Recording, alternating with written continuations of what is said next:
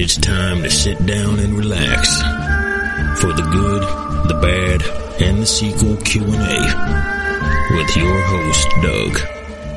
Hey there, Doug here. This week's interview, if I can go in a time machine and talk to 12-year-old me, I'd probably be so jealous because, man, I had such a crush on Vanessa Angel growing up. I loved her in Kingpin. Then I was a huge fan of Weird Science TV show.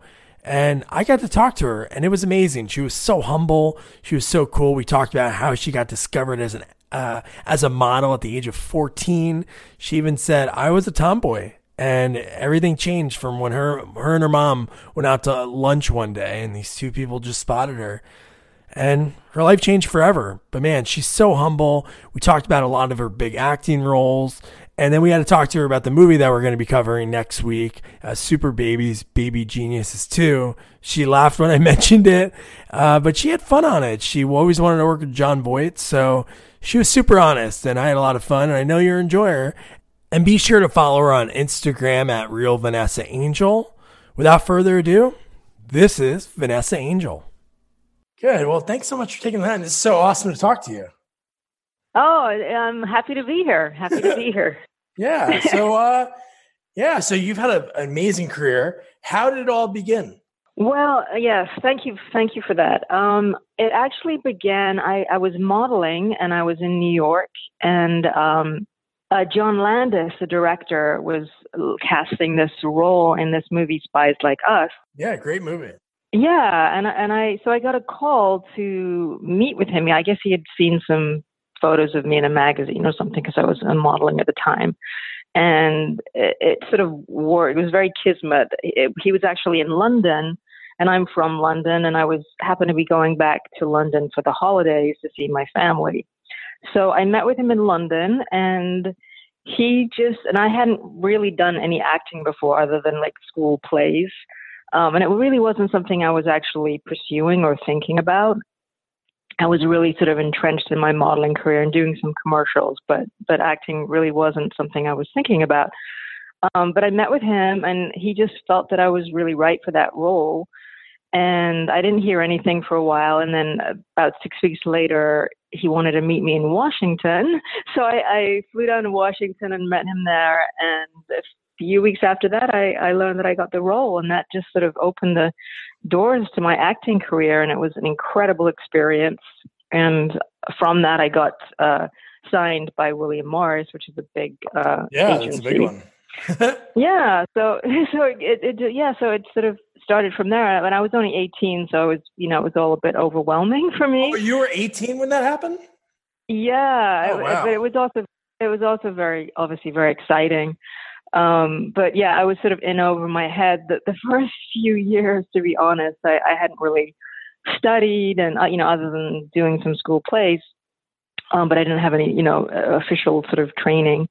And so I started studying acting in New York City, where I was living at the time, and started to figure out a craft.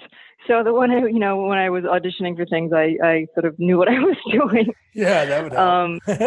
Yeah. So, but it was an interesting transition. I was still modeling and doing commercials when I was in New York City, but it was just sort of, I feel looking back now that it was just meant to be. Like, this opportunity came to me, and I think it just sort of led me down this path, and it was the one that was meant for me. Yeah. So on Instagram, I guess you went back home where you grew up. I know your home's in California now. But yes. So you went back home and you were discovered at 14. What were you doing before you were discovered when somebody was like, hey, you should be a model? What was life like?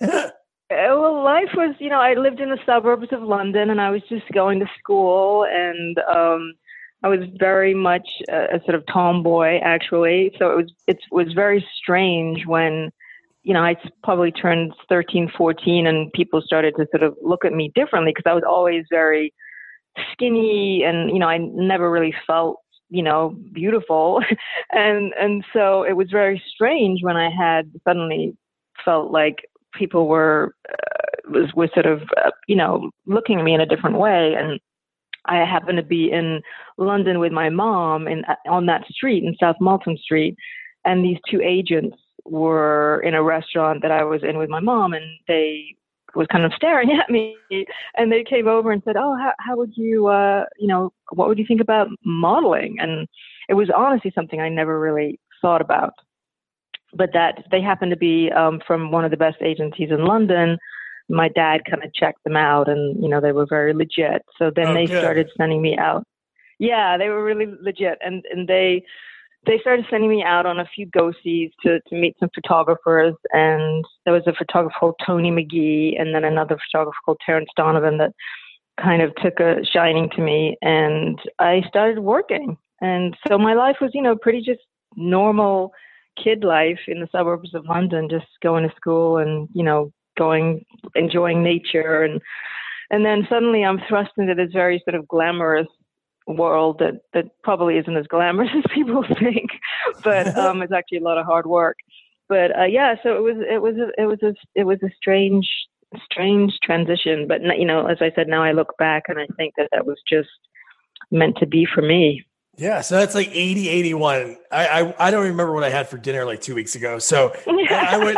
But just think about that. Like, I don't know if you remember if there's a story along with that or something that maybe your parents talked about over the years.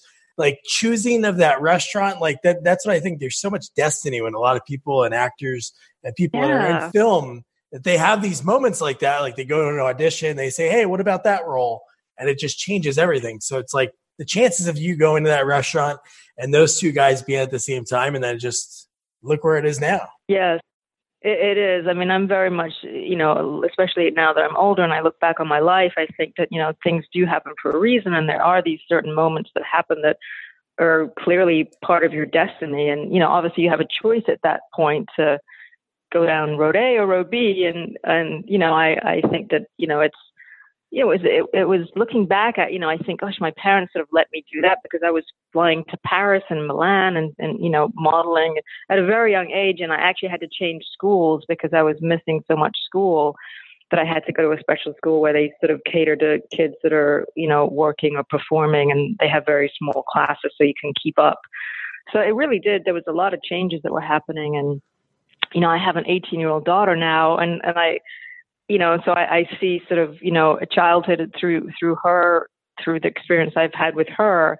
And I don't know whether I would have been able to do that, let her go off and move to New York, at 16. So it's definitely strange to look back at that time and think how I managed it all. It's not the easiest thing to be that young and be sort of thrust into a very adult world. No, definitely. And she's the one she's playing basketball at USC, right? Yeah.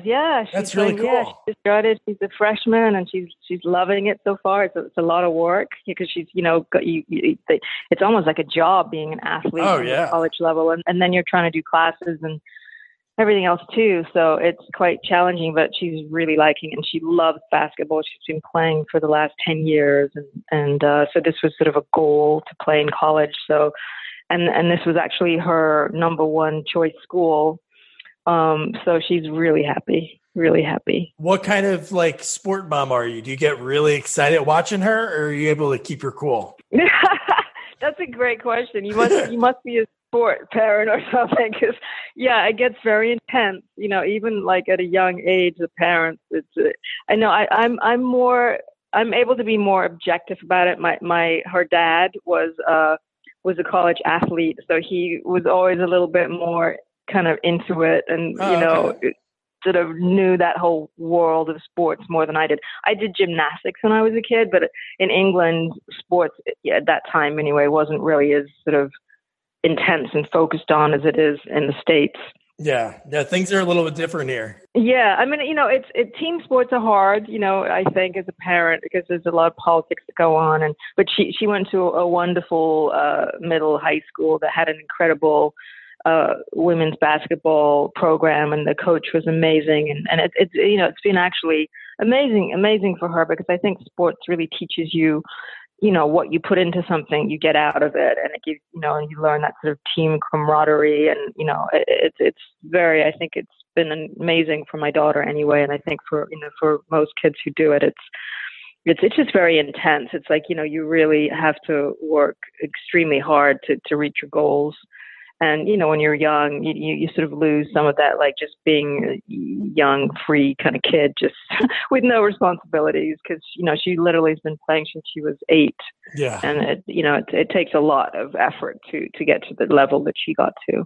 Yeah. And she has 2 parents to look up to. You said your husband was a college athlete. You were working Yes. at a young age. And it's cool that she's in the Pac-12. That's good weather, especially during basketball season. You don't have to worry about being in like the Big Ten in the middle of the country and bad snowstorms or anything. Yeah, exactly. I mean, I thought that she would end up on the northeast coast actually at college. She got a couple of offers, in that area, but she got to know the coaches better at USC because they're, obviously a local school. So she just felt more comfortable there. And it's very nice to have her still in town, even though I'm not getting to see her as much as I used to, obviously. But it's nice to have her not deal with snowstorms and bad weather. Yes.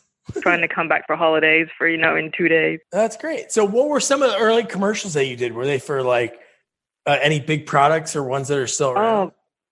Oh, yeah. I mean, gosh, I did so many. The very first one I did was for Diet Pepsi. So I was like the Diet Pepsi girl. Oh, cool. And oh my God. It was a really good one too. And it was actually, strangely enough, we shot that in London. So I got to fly back to London for that. But it was a pretty sort of iconic campaign. It's a now you see it, now you don't campaign. I don't know how old you are, but it was, in the early 80s. So it was at that time, it was sort of like a very well-known commercial campaign. But I've done probably like 70 commercials, like everything from sodas to beers to beauty products. Silky, I was the Silky and Pear commercial girl for a while. I mean, literally like 70 commercials. Oh, wow. American Airlines. I mean, yeah, it was. There was, when you're younger and look a certain way, you get a lot of opportunities, to sort of be the pretty girl in the commercial. So it was fun. I got to work with Joe Pitka and some of the best, most well-known commercial directors there are. So that's cool. Levi's. I did a Levi's campaign with actually the guy in it is this. Guy who became a very, very well-known photographer called Mario Sorrenti. So he was actually in that, and it was directed by a very well-known director called Marek Kaniewska. So I got to really, work with some amazing people and have experiences that now I look back and think, gosh, that was really fortunate. Yeah, that's from what I hear, commercials are pretty good gigs to get. I don't know if it was like that back then. Yeah, I mean, most of the ones I did were in New York, and then when I first moved to LA, I did quite a few, and then I got that series Weird Science, so I was so busy with that I sort of stopped doing commercials. Yeah. And now I think it's quite different. Like most commercials, they shoot non-union, so it's like a whole different world. Like back then, it was all union, and So I mean, I haven't done commercials in a long time, so I'm not really sure exactly, but I have friends who do, and it's changed quite a bit. Yeah. So we'll touch on Weird Science in a second, but so the first series that's on IMDb, and it's never 100%, but The Equalizer, you had a small role in one of the episodes of that. Yes. That was actually that was one of my first gigs in New York. And as I said before, I was studying, and I really wanted to sort of come into it and know what I was doing and not look like a complete fool. And that was one of the first jobs that I got, and it was just one episode, but and it's very different when you're actually on camera. Like you can go to classes and you put scenes up on stage, and it's more almost sort of geared toward theater acting in a way. So when there's so much technical stuff that you have to learn while you're on camera, so that I sort of learned as I experienced time on a set and being in front of the camera. So so it's like you sort of do your emotional preparation work really helps being in class, but the actual technical side of it, you have to really just do it to learn it. Yeah, and then you did a few more things after that, and then you were on 3 episodes of Baywatch. So it must have worked. Yeah, you did that well. You had 3 episodes. That's great. Yes, I mean, I think I'd actually read for a series regular role, and I didn't get that, but then they really liked me. So the showrunner Doug Schwartz had really liked me, so he was sort of figuring a way to bring me back on somehow, and so this role came up, and And there was some sort of talk at the time about keeping me as a regular, but they were sort of just still figuring out the way they were going. I think it was only season 2 or 3. I can't remember exactly, but it was a great experience. You're shooting on the beach and in California. It was pretty nice. Although, you start shooting very early in the morning, and there was a lot of times where you'd have to like dive into the ocean to do some rescue, and the water's freezing, and it's like not the most comfortable thing. But it was a wonderful experience. I actually learned a lot. Even though it's kind of a fluffy show, I learned a lot. Well, that show is so huge. Yeah, I know, like worldwide, right? I think it's still the biggest, like, worldwide global show of all time or something. Yeah, David Hasselhoff's like global, and you had Pamela Anderson, and just some of those episodes when you look back, they just got a little crazy. I remember one that there was I think Pamela Anderson saved a guy from like an octopus or a squid. Like some of the stories just got really out there. Well, when you're going through that many seasons, yeah, you have to come up with, it's hard to come up with stories probably. Yeah, that is true. And then the next year, right after that, then you got, you had 8 episodes. You were on Reasonable Doubts. What was it like landing a show that you had like a reoccurring role? Oh, that was so great. I mean, because no one would ever really think of me as casting me as a uniformed police officer. So, and it was a very well written show. And, I'd actually read, for the pilot, it was between me and another actress. We did what they call a test reading. Yeah. And, for the role in the first season of the bartender who was sort of the love interest of Mark Harmon. So again, the showrunner had really liked me, but felt like, the other actress obviously got that role, but he had liked me. And so when they started season 2, they brought me in for the role of Peggy Elliott. And I was just thrilled because, to play a police officer, and I got to do some, technical training with the LAPD. And that's cool. She was just a tougher, sort of very gritty character, and I hadn't had a chance to play something like that, so it was really great. And Mark Harmon must be the nicest actor that you'll ever meet, and Marlee Matlin was an incredible talent, so it was just amazing to work with them. Yeah, Mark Harmon, man, former football player, and then he becomes an actor, and he's huge right now. Yeah, that show's been on for like 20 years. I know, it's such a long career. I mean, well deserved. He's really, truly he's not only talented, but he really is one of the nicest people you ever meet, and just makes working on the set just that much better. Because whenever the lead is great, it sort of affects the whole rest of the cast and crew, I think. Yeah, definitely. Especially when the first person. I hear a lot of horror stories from people that I talk to about some actors that are the leads, and they're just not like there on set and not present, and it definitely affects it. Like when you see the movie afterwards. Yeah, it really does. I mean, it just makes the experience. I mean, sometimes you can't tell, what's happening on camera. It's working great, but if there's tensions on the set, it just makes the process of making the show or the movie that much more difficult, and it does really affect. Well, you're working really long hours. Most days, 12, 13, 14-hour days. Sometimes on hour dramas, it's even longer.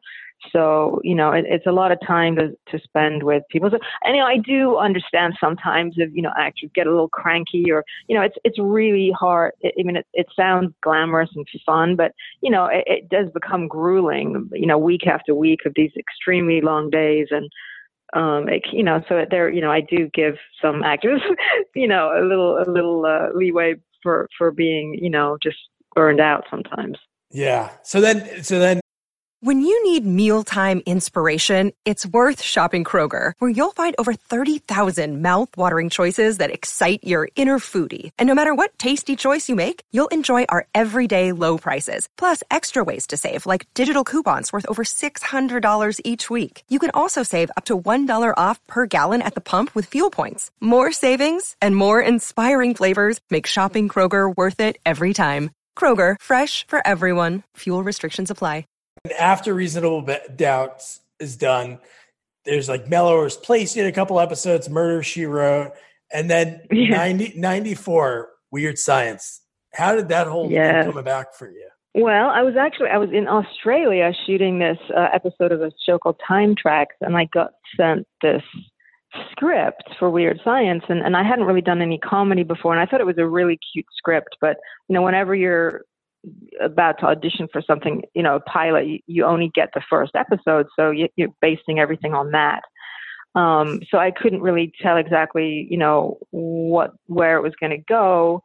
But I liked it enough that I took a meeting with the showrunners when I got back from Australia, and I really liked them, and they sort of, explained, and they actually got an order for 13 episodes right off the bat. So that was exciting to me, the fact that, it wasn't just one pilot and then you wait to see what happens. And I actually, it was a very long auditioning process. I probably went in about 8 times before I actually did the final test reading. Wow. Yeah. And I got to, it was actually good because I got to sort of hone my comedic timing in that whole process. So by the time I got it and we started shooting, I felt a little bit more comfortable with what was required, to play this part. Did you see the movie before this? I had seen them. Yeah, I had seen the movie, cool. but I didn't watch. I'd seen it, a few years, when it had first come out. Because this was, that was sort of strange about it. That it was about 9 years after the movie had come out that they did the series. So, but I didn't sort of watch the movie right before I, met with them because I didn't want to, emulate exactly what Kelly LeBrock did or anything. I mean, obviously they wanted that same essence, but. And there was actually talk initially about me doing a British accent because I am British, but at that point my accent wasn't really strong. Yeah. But then it seemed and I tried it a few times that way, but it just seemed like I was just trying to really copy Kelly. So we just ended up with the way that I speak naturally. Yeah. I'm sure you've seen a lot of shows that come on TV over the years that are like adapted from movies. Like there was a Ferris Bueller TV show that was on for like a few episodes. Yes. I heard that. Wasn't Jennifer Aniston in that or something, right? Yep, yeah. I never saw it, but yeah. It's very, very rare for shows like that to make it, but it has to be perfect. And I think you in that role was perfect. And obviously Wyatt and Gary, the 2 actors that played that, but Chet was a big character in the movie. And it's really hard Bill Paxton is amazing. And he's so funny in that movie. But Lee Turgidson, he is so funny in everything he's in. Oh, he's brilliant. He's one of the most brilliant actors. He's amazing. Yeah. I mean, and to try and, Bill Paxton did such an incredible job in that part. So it's hard to live up to that, but Lee did an incredible job. And he was so fun. I mean, the whole cast was really fun. We actually had a great time, and we've actually, strange enough, reconnected. Oh, cool. I'm about to shoot a movie that John Asher is directing actually in a few weeks awesome. here. Yeah, so it's kind of been nice, and I think when you're going through it again, it's like it gets to be quite grueling. So I think that there's days where you don't really appreciate as well as you could, now looking back. I mean, we all had a great time and it was never like any tensions or anything, but you just get tired. And so now I look back and think, gosh, I really appreciate that whole period of my life. It was really quite magical, actually.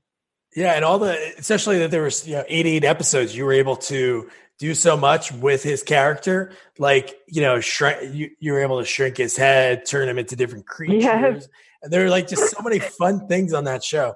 That was such an awesome show to watch growing up. Thank you. Yeah, it was really fun. Like every episode was, like you said, a new adventure, and we never knew, like, okay, what crazy costume am I going to wear? What crazy? And for me, like just even as a little bit of an acting challenge, there were episodes where I played the teen Lisa, and or like a different version of Lisa. So so I was kind of playing slightly different versions of her in different episodes. So it was always fun. It was never boring. There was always some crazy, funny thing going on that made it really fun. So since you did a lot of modeling, you were doing commercials, like when did you start getting noticed, like on the streets, like walking around? Was it around this time because of the show, or was it probably prior, right? You mean like noticed just people be like, hey, I know you from... Oh, right. You mean like more recognizable kind of thing? Yeah.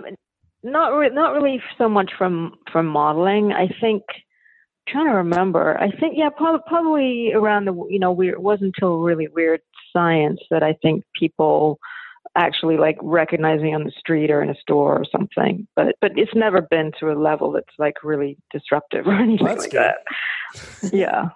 Well, I mean, sometimes I still get paparazzi'd, or sometimes you get like, it's actually I've been thinking about this a lot lately, actually, because it's quite strange because, I'm sure you're familiar with the term projection, like when you are somewhat of a public figure and people know you from your work or now, like I only started Instagram a little over a year ago and people, they sort of think that they know you more than they really do. And they're sort of getting the full picture of who you are, but they're not really, you know what I mean? It's like, so that's the only strange part about being noticed or recognized. And I do appreciate, I mean, obviously I think being an actor, the whole point is to connect with people and to share, your humanity. And so I want to connect with people. I actually do quite a few conventions. I was just in England doing one, and I mean, a lot of these.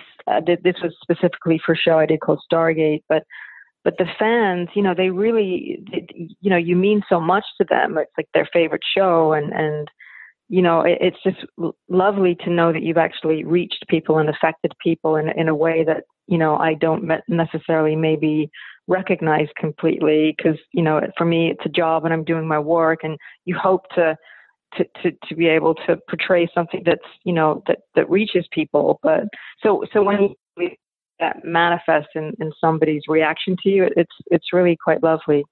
Yeah, especially when you go to those conventions, because obviously if you're on a show that's popular, like Weird Science, obviously when you get renewed, you're getting the ratings that people see on the streets. But it's not like you really talk to these people. Like I interviewed an actor who was he was in a ton of stuff in small roles, but he was the voice of Beast on X-Men, the animated series that was on Fox. And he never knew how much people loved it, because you don't know. And I talked to him like a week after he went to his first ever Comic-Con. And he's like, I almost like cried, because it was unbelievable the way people were walking up to me, like telling me how much they loved my character. And he's like, I just never knew after all these years. So it's cool that you do those things, because you can meet the people that, help the show stay on air. It is. It is. I mean, I remember very well the first one I ever did was actually in England too. It was in Wembley. It was like a really big one at the time. It was a sort of sci-fi genre, nostalgia kind of combined. So I think Lord of the Rings had just come out, so there was a lot of actors from there. But I just met so many people and signed so many autographs, and people were so like, there's that moment where they come up to you at the table and, sometimes they're like shaking or they're just so excited. And it's just like, to me, I'm just me, you know what I mean? I'm like, I'm not a big deal to me. But when you see that, it's quite remarkable. And I would never get to meet some of the people I meet at these conventions. It's, I've met so many interesting people from different walks of life that I would never normally meet. So it is. It was overwhelming to begin with, but now I'm more used to it, and I actually really quite enjoy it. Well, that's awesome. Is there anybody that you get that way for, that you worked with or saw in public, like some actor or celebrity that you, Vanessa Angel, were like, oh my God, that's so and so? I mean, there's a lot of actors I admire. I remember a long time ago, right before I did Weird Science, I was invited to. I'm probably telltale now, but I was invited to Carrie Fisher. Used to have a big birthday party at her house, and I had a friend who knew her and invited me, and it was literally everybody from Meryl Streep to Tom Cruise. I mean, it was like insane. Barbara Streisand. I mean, it was like literally like everybody in Hollywood, and I was so like, and I mean, I was just so overwhelmed, and my career was, not like fully established at that point. So I was, nobody knew who I was, and I was just completely in awe of all that talent in one room. It was pretty amazing. Yeah, it'd be fun to be like a fly on the wall to hear what the conversations are like. They're normal conversations, but now that's cool. Yeah, but no, there's a lot of. I mean, I think I would literally fall over if I met Meryl Streep, because she is. I mean, I did actually meet her at that party, but that was, I think, 94 or something. But I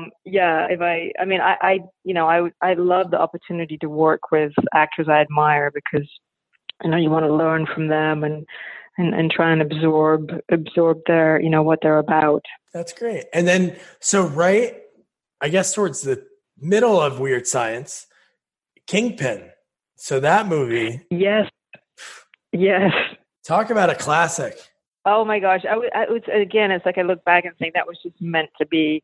I was shooting Weird Science and we had pretty long schedule and we had little hiatuses, and I got a call that the Farrelly brothers wanted to meet me, and I read the script and I thought it was hilarious. So I got the script like months before I even met with them. And it just so turned out that they knew when they were going to start filming, and it happened to be when I was on a hiatus from Weird Science, because we weren't sure if I could even meet with them because I was doing a show and I didn't know if I was available basically for the time that they would need me on Kingpin. And it just so happened that it worked out perfectly. There was a little bit of a crossover towards the end when they were shooting in Reno. I was shooting the show, so I was doing both at the same time, which was kind of challenging. But so I met with the Farrelly brothers a few months after I got the script, and they had seen me, I guess Peter had seen me on Weird Science and thought that I had the right combination, which was sort of kind of a softness about me, but also a ball buster at the same time. They wanted somebody, a strong woman, but she had a sensitivity that also came through. So he felt that I had the right ingredients, and I met with them, and I probably had about 4 auditions, and the last one, Woody Harrelson, was we were supposed to have what they call a chemistry read. But he actually ended up he ended up not reading with me and just sort of watching. And so I performed 3 scenes, and then I had to wait for a while to hear if he approved me. And then I had a phone conversation with him about a week after that, and he said yes. And so, the Farrelly brothers at that point had wanted to cast me. So yeah, I was so lucky. And it was an incredible experience. What is that process like? I'm sure you've done it a number of times, but say for that one, when you do the audition, when you leave it, you're like, oh, I'm going to get this, or just the waiting would be so hard. Oh, it's so hard. I have to admit, I've never really liked the auditioning process. I get very nervous, and even today, it's it's something about walking into a room and having all these eyes on you. And I'm fine once I get to a set, even though there's even more people when you're actually shooting usually. There's something about the audition process that's quite hard. And I felt like I had a really good handle on Claudia. So that particular auditioning process felt good. I mean, I felt like every time I did my auditions, I felt really good about them, but you never know. You just never know, because there's a lot of people making the decision usually. So everybody's sort of got to get on board, with the same decision. I mean, there's times when I've gone in and I'm just thought I tanked it, and then you end up getting it. So, you're not always the best judge, I think, of your performance, but I usually can leave a room and feel like, okay, well, I did that really well. I can start to kind of, question, oh, maybe I could have done that better. But you have to sort of let it go at that point and just let destiny fall as it will.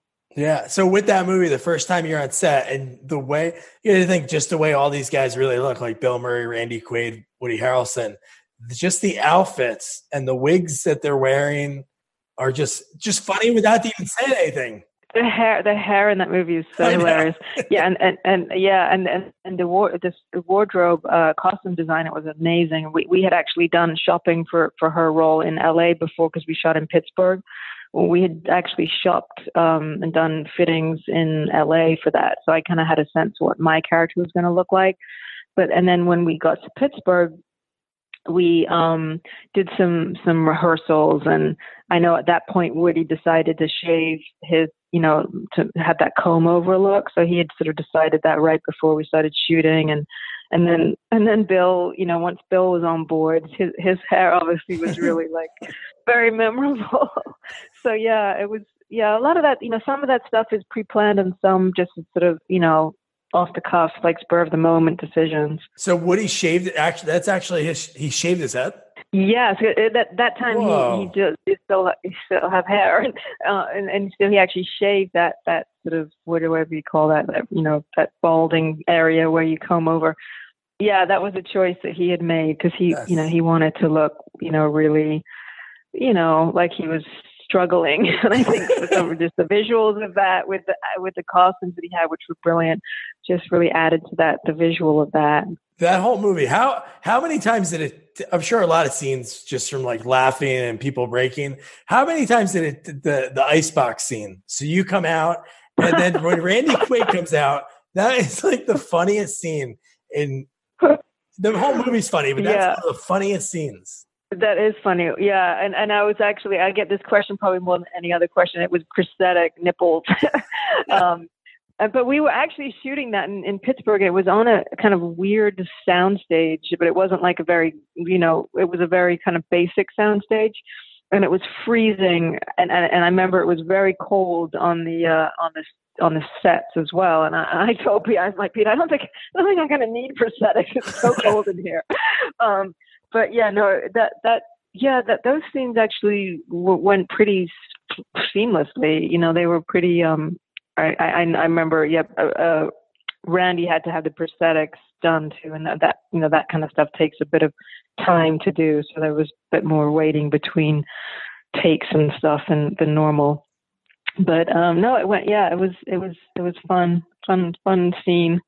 Would you say that was obviously you're starring on a cable TV series? Was that was your top billing role thus far in your career? Yeah, I mean, I would say, I had done a couple of leads in, in sort of more B movies, or, that this is a studio movie. So yeah, I would say this was my first lead role in a studio movie. Yeah. That's awesome. How was it like going to was there a premiere that you went to, like the first time you saw yourself in a movie like that did so well, like on the big screen? Well, it was actually funny because they had the premiere in Newport, Rhode Island, because at the time the Farrelly brothers, I think, were living still on the Northeast coast, and there was supposed to be an LA premiere, and Woody wasn't able to make it, and he had just been right after Kingpin. He started shooting The People versus Larry Flint. Oh wow, yeah, and he was putting a lot of energy into that, and I think he was. I'm not sure exactly what happened, but he couldn't make the premiere. So they ended up canceling the premiere in LA. And so I was so disappointed because this was like my big debut, first time lead in a studio movie. And they canceled it and I was devastated.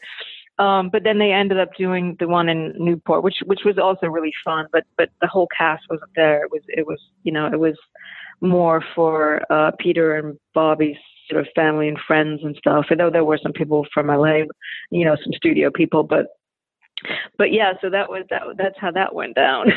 And then the movie didn't actually do that well. Like it came out the day of the Atlantic, Atlanta Olympics opened, and then there was that bomb scare, and it was like a weird sort of news weekend, and I think people just didn't go to the movies that weekend, and it didn't, and I think that they weren't like exactly sure how to. I shouldn't say this because it sounds like I'm being critical, but I think they had done Dumb and Dumber prior to Kingpin, and that had done extremely well. But I think that kind of type of comedy is, maybe hard to market or something. I'm not sure how it sort of the marketing campaign had helped. And so there was a big disappointment, after the opening weekend because it didn't do the kind of business they hoped. But then it ended up getting discovered, after the fact.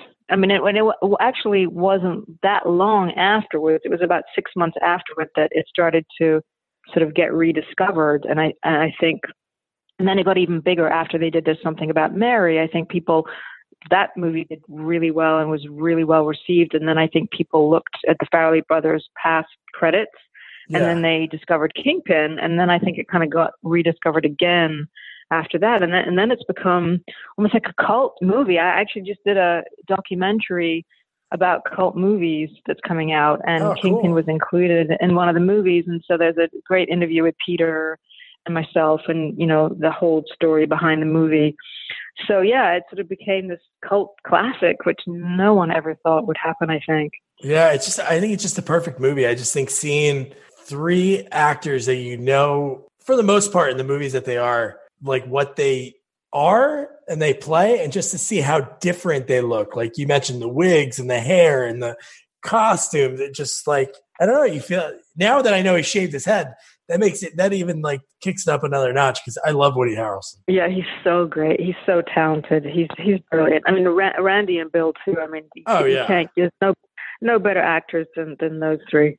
They're really, I look back now and I'm so fortunate that I was able to be a part of that. Yeah. And then right now, we'll touch about some other stuff, but you have a lot going on right now on your IMDb. I know it's not always 100% accurate, but Sons of Thunder this year, Crown Lake. Yes. I've actually been doing a lot the last year, and I'm attached to quite a few things coming up. But, with independent movies, you never really know exactly, how it's going to come about. But yeah, I just did 6 episodes of this show called Sons of Thunder, which was actually, I shot that in Houston, and it was very interesting. It sort of has a faith-based slant, which is something I haven't done before. And so my character was very, had a lot of faith. And so that was interesting, sort of diving into what that's about.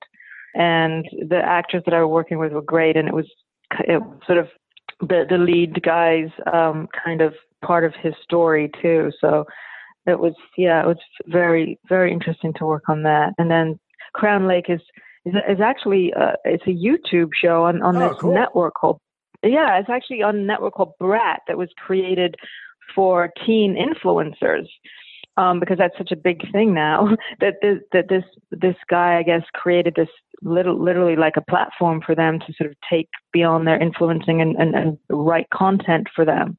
So it was very much all like teen girls, and I have a teen daughter, so it was interesting to be around that on a professional level.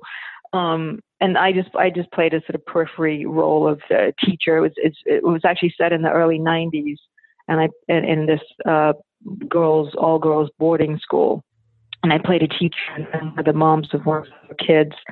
But yeah, it was interesting to be around these 15, 16-year-old girls who are like so professional and have done so much already at their young age. It was really quite astounding, actually. Yeah, I talked to a guy last night that was on another Brat Network show, and I'd never heard of the show before. It was called A Girl Named Joe. Oh, wow. So it's another one of those. Yeah, they're doing a lot of, and I have to say, I mean, they really do a good job with it. It's not just like, rinky dink. It's like they have a whole studio in Hollywood, and the quality level is very high, and they shoot very fast, but it's really quite well done. Yeah, the other one was a period piece too. The other one was from, It was set in the 60s, and it was pretty cool when I clicked on it, because I went on YouTube and I didn't even know it was really on there. But the first episode I looked at, it was like 8 million views, and I'm like, oh man. So I asked him about that, and he said, yeah, they use like YouTube stars, and obviously what they're doing, it works, and it looked good too. Yes, I mean, it really works. And my manager was sort of, oh, you should do this because it's a whole different demographic. Although, teen girls aren't that interested in what women my age are doing. But it definitely is the whole YouTube war. I mean, there's so many different avenues and platforms for content now that it's quite different from when I first started in the business, really. Yeah. So we talk a lot of sequels, so we do, and we interview a lot of actors and actresses that are part of them. And I started this because I'm fascinated with sequels, and you've been a part of a couple of them. And so the one that I haven't asked you about is Super Babies and Baby Geniuses too. Yes. I think that's on like 20 top, worst movies of all time list or something.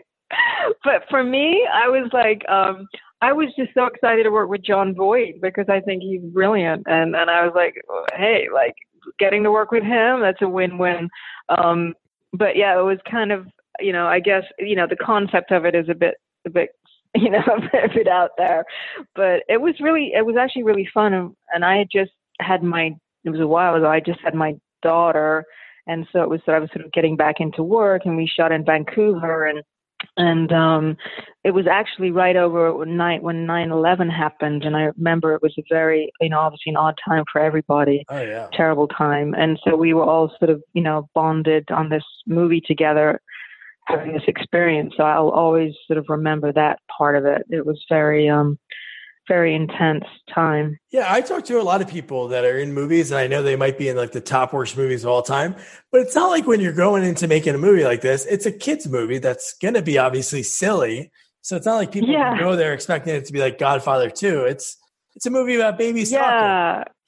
Yeah, exactly. It was supposed to be cute and exactly. People took it too seriously, and and they gave, I think, John Voight a hard time for doing something like that. But he was actually really great in the movie. Like, he commits to whatever he's doing. Oh, fully. yes, he does. Like, even if it's a silly kids movie, like I said, he commits to his character, and it was wonderful to be around him, and Scott Baio is also really fun to be around. So it was a good experience, and the experience to me is what you remember more than the finished product. Really, I mean, it's kind of a wonderful side benefit if the movie actually, or the TV show, turns out really well. It's it's always wonderful if that happens, but the experience of shooting it is what you remember more than the actual the finished product.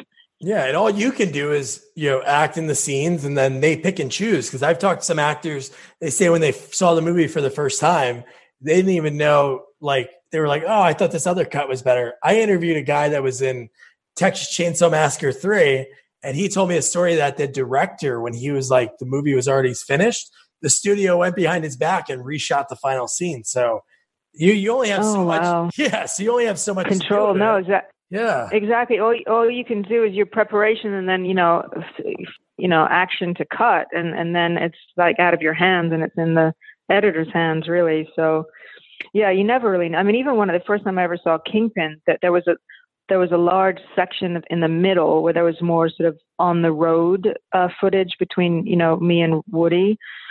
So quite a bit of my role was actually cut down. So I remember the first time I ever saw it, I loved the movie, but I was kind of disappointed that like a lot of my stuff was not in it anymore. Yeah, I'm sure. Because there was, I mean, in that regard, you never know exactly how it's going to end up put together. But all you can do is just the work you do on the day, and then you just hope that sometimes editors make it even better than it could have been. So obviously their work is instrumental in making something really good. Yeah. So over your career, is there obviously you have like Weird Science and you have all the big movies that you're in. Is there a movie that you're in that maybe just didn't get the recognition that folks should check out, that afterwards when you saw it, you're like, oh man, that's really good? Gosh, I got to think about that. Oh, wow. I mean, I don't know. I mean, we've already talked about this, but I think, Reasonable Doubts comes to mind, even though that's not a movie. No, that's good. But just because that was something that I'd never done before. But actually, there was a movie that I did a few years ago that I don't think didn't actually get released, called Trouble Sleeping. And I thought that I really liked the role that I played in that, but nobody's really seen it. So there are some things more recently that I've done that don't necessarily get seen. And it's tough sometimes because people always think of me as the girl from Weird Science and the girl from Kingpin, and that was quite a while ago. So my more recent work isn't really as known as some of the stuff from the 90s. Yeah, but you're still in a lot of stuff. Hall Pass. Oh yeah, no, a lot of shows. Yeah. No, I've been, and actually I'm about to do a movie called Zombie Bride with Danny Trejo, which is a zombie movie, but it should be fun. And he's like then the nicest guy ever. Yes, I've met him actually at conventions before, and he's really nice. I'm super stoked to work with him. And then I have a couple other projects that I'm attached to, so I'm hoping that those start. One's actually going to shoot in the UK, which would be nice to go back there for a little bit. Oh, that'd be fun. So we'll see. Yeah, no, I've been actually working quite a bit the last year, so it's nice. It's really I love what I do. So it's always a blessing to be on set and to get to do what you love. Yeah. So with trouble sleeping, so they have like a trailer on here. So what's the next step for it to get out there? Because that's a pretty good cast. You, Billy Zane, Fred Stoller. Yeah, it was really good. It was great. I don't know. I think that I know the producer really well, and he said that it's kind of more of a thriller, and like with distribution, it's hard to get distribution, and if it has to sort of fit into a very specific genre. Almost, it's like a full-on drama or a full-on horror, or this was sort of between drama and horror, really. And I think it wasn't like maybe specific enough for, to sort of get like a, global distribution. So I think he's still working on trying to make that happen. But, we'll see. Sometimes you never know how something's going to be received. Yeah. No, that's true. Hopefully somebody picks it up because it looks pretty cool. I hope so. Yeah. I hope so. So thanks so much for taking the time. One last question before I let you go. So if we go back in time in a time machine and you're say 13 and you weren't modeling or acting, which obviously you are, but what was something that you wanted to do when you grew up? Well, I was very into nature and animals. So I think like probably every kid, I was like, I want to be a vet. So I mean, it was, I don't know if I would have ever gone in that direction. But yeah, I was very much a nature girl. So I think I don't know. It's a very good question because, it's sad that I didn't get to go to college.